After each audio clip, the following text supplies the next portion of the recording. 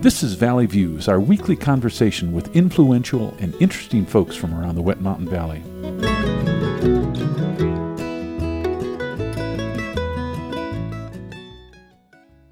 Today's guest on Valley Views is Monica Young, who's an author with several books on aging parents.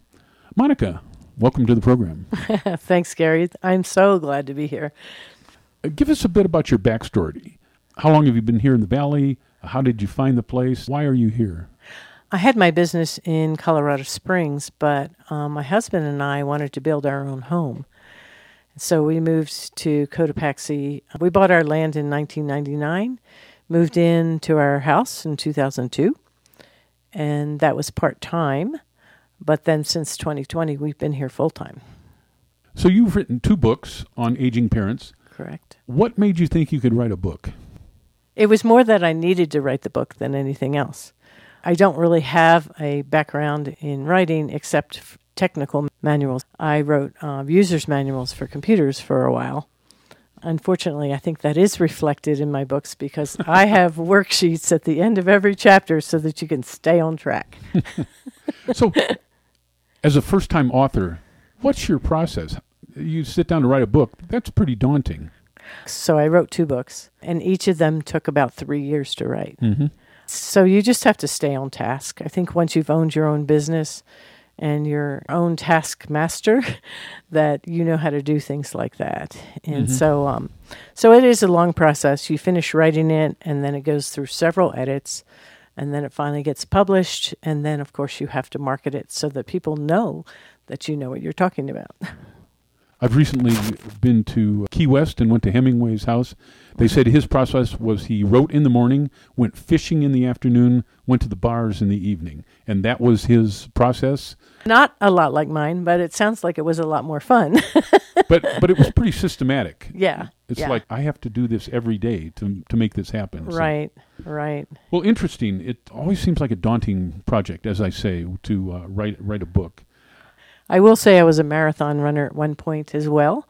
Mm-hmm. And I think doing all the training to run a marathon also kind of fits into that. It's a long-term process. So let's talk a bit about your book. You and I were talking ahead of time, and I mentioned that Jan Booth has been on this program. Right. She's more of a clinician, but this is in her bailiwick too. So folks out in Radioland will recognize some of these topics. I had the pleasure of meeting her at a Rotary Club meeting, and we discussed that my book's called Before the Time Comes, and she's definitely on cue with that as well. One of her themes was you need to have these conversations sooner rather than later. It just makes it easier, etc. So tell us a bit about that first book, your themes, what folks should know. It's called Before the Time Comes, but it's conversations family caregivers need to have with their elderly parents. And the biggest 2 themes in that book is that you have to create a team of people that are going to help in this end-of-life situations. And then you also have to have that conversation with the senior that you're going to be helping. So much of it is about control, and control is the most important thing. It's like, who's going to be in charge? Is the team going to be in charge, or is the senior going to be in charge? And at what points do those things coincide? In other words, it's shared control, but how do you make that happen? So I identify 5 different areas where you can start. So many people think about the financial and the legal, and absolutely that needs to happen, but there's so much more to it than just that. Mm-hmm. You've dealt with a lot of seniors, I suspect. What causes families and seniors not to have that conversation? I'm not sure that I can answer that question, but I will say that when people called me, it was always a crisis situation. Mm. So my whole point is, don't wait for that midnight phone call. Mm-hmm. When you do get the midnight phone call, already have a plan in place so that you know exactly what to do next. Mm-hmm. I should mention, as we're having this interview, and as I was thinking about it this morning, I am the aging parent. I am not the kid trying to have that conversation. So I'm looking at this a little bit differently than I might have 15 years ago. Right. I'm glad you brought that up because I had to come up with a title somehow. And I wanted family to be in there. But I think, for example, when I moved the seniors that I moved, 50% of the time it was the family that initiated that phone call with me. But the other 50% of the time, it was the actual senior who said, I'm ready. Mm-hmm. So you have to just go ahead and know that this book applies to you as well as to your family. But I had to come up with a title that would encompass it all. Mm-hmm. So I mainly wrote it for the families. And if people pulled your book off the library shelf, what would they see? How's it arranged? What topics do you hit? In my first book, I talk about all the things you need to do before, or that you can do before. You don't have to do them before. But my message all along is to have a plan and to follow that plan, whatever it is, until it changes. Every situation is unique, and everybody knows that.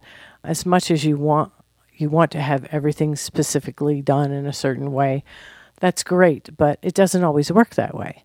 So what I've done with these books is to say, here's an example of a plan. Here's what my situation was, because a lot of this is part memoir, and then part memoir from my business. So in the second book, How to Easily Move an Aging Parent into Their Next Home, I get really more specific about all the things that I learned during my 11 years of moving. Mm-hmm. So it's just fun to have those things there. Each chapter follows a specific pattern. In other words, and at the beginning of the book, I have a how to use this guide so that you understand that. But every chapter begins with a conversation, and it's a typical conversation among me and my 5 sisters about everybody's got a different perspective on how to handle things.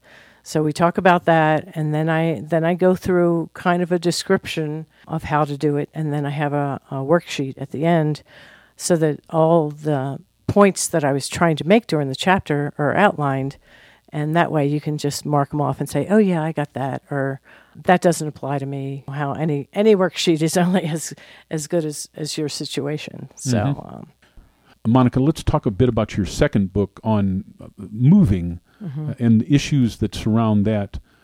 We're talking here about moving into assisted living or that sort of situation? Yeah, independent or assisted living, memory care also. Mm-hmm. But those are the 3 primary places that I would move people to. Mm-hmm. So yeah, in that situation, when I was in Colorado Springs, it was had to be like less than 50 miles away, usually a 1-bedroom, sometimes a 2-bedroom, and I had to get it done in one day. Custer County is one of the oldest counties in the United States, I understand, in terms of demographics. But Custer County doesn't have a lot of options along these lines. No, that's for sure. If someone's been a long-time resident of Custer County, how far afield would they have to go? You mean to move into independent or assisted? Yes. You have to go to a larger community, obviously. A larger city, I would say. Both Pueblo and Colorado Springs have those options. A lot of people also go to Denver.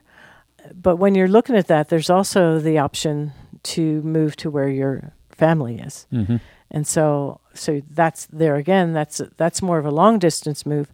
I do mention long distance moves in my book as well, so that you can adjust to that situation. But for people here, I would say you're probably going to move to where your family is. That would be the most logical. So in town, we should mention Valley Assisted Living is an option. It's got maybe 12 to 15 rooms, as I recall. When an aging parent and their family are thinking about this move, what are the issues that they're dealing with? What are the challenges that the families might have to deal with? In my book, I kind of try to identify those. Step 1. So in other words, that's the time that you spend just thinking about, is this the right thing to do, first of all, as far as your senior is concerned.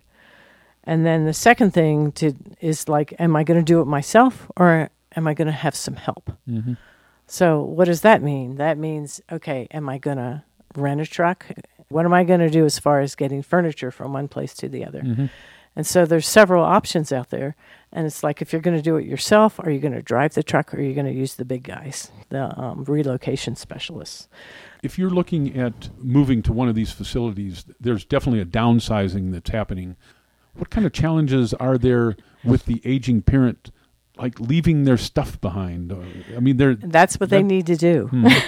They need to leave their Okay. So that's another question that I'm very comfortable addressing, because in my given scenario, I say move the senior first and don't worry about the stuff, because the important stuff is easily identified and it goes with the senior to wherever they're going.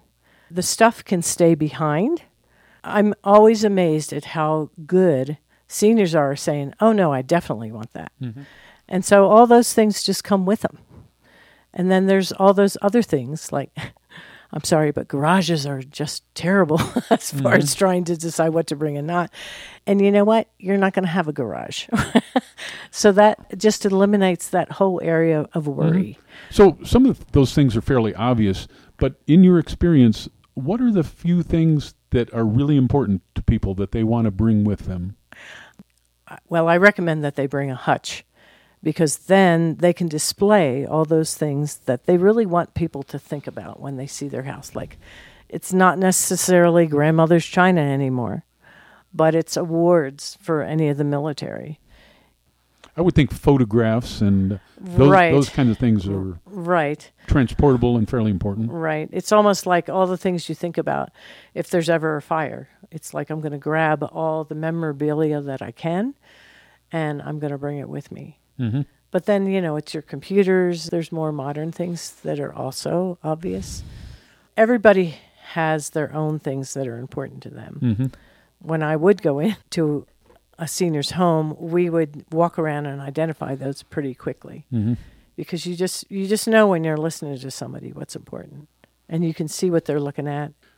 I know for me, I've got a large library, I've got a large collection of music, but this day and age, all of that could fit on a thumb drive. So there are ways to downsize and not leave all of that behind. Yeah, no, that's a great idea. And when you're talking about the thumb drive, I also highly recommend that you put your power of attorney and your will and everything like that on a thumb drive and share it with every member of your family. That's one of the pro tips. That's a good point. Monica, this week you're going to be at the library doing a presentation. What's the date and time for that? On Tuesday, August 29th at 10 o'clock. Is when I will be doing a presentation at the library during their senior week. Okay. And what will you be talking about? Mainly, I'm going to be presenting my second book about how to easily move an aging parent.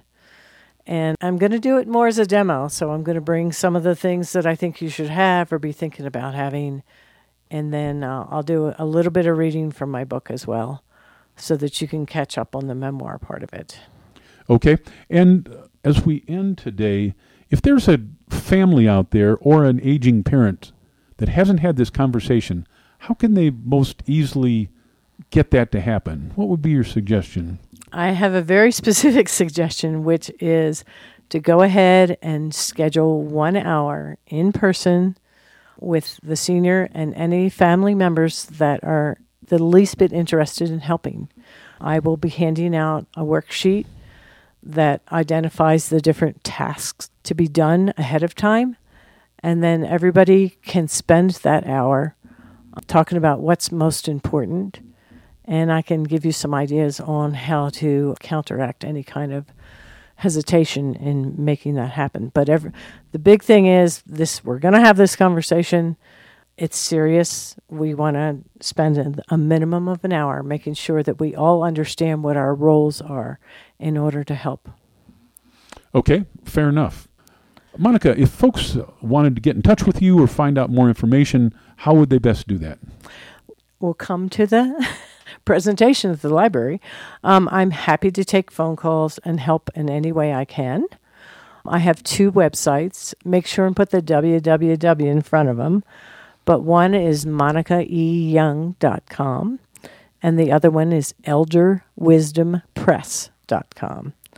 And if you go to either one of those, there's a place where you can contact me. So you'll have to leave your email address, and then I will return them within 24 hours, any questions you have. That sounds good. Monica, thanks for stopping by. Thanks, Gary. We've been visiting with author Monica Young, who has 2 books on aging parents. My name's Gary, aging right here in the Valley myself. We'll see you next time on Valley Views. You've been listening to Valley Views on KLZR 91.7 FM. Valley Views airs Tuesdays and Thursdays at 7 a.m. and 6 p.m. and again on Saturdays at 10 a.m. Valley Views is produced by the volunteers of KLZR 91.7 FM. I'm walking on a rainbow with my feet on solid ground. I'm walking on a rainbow.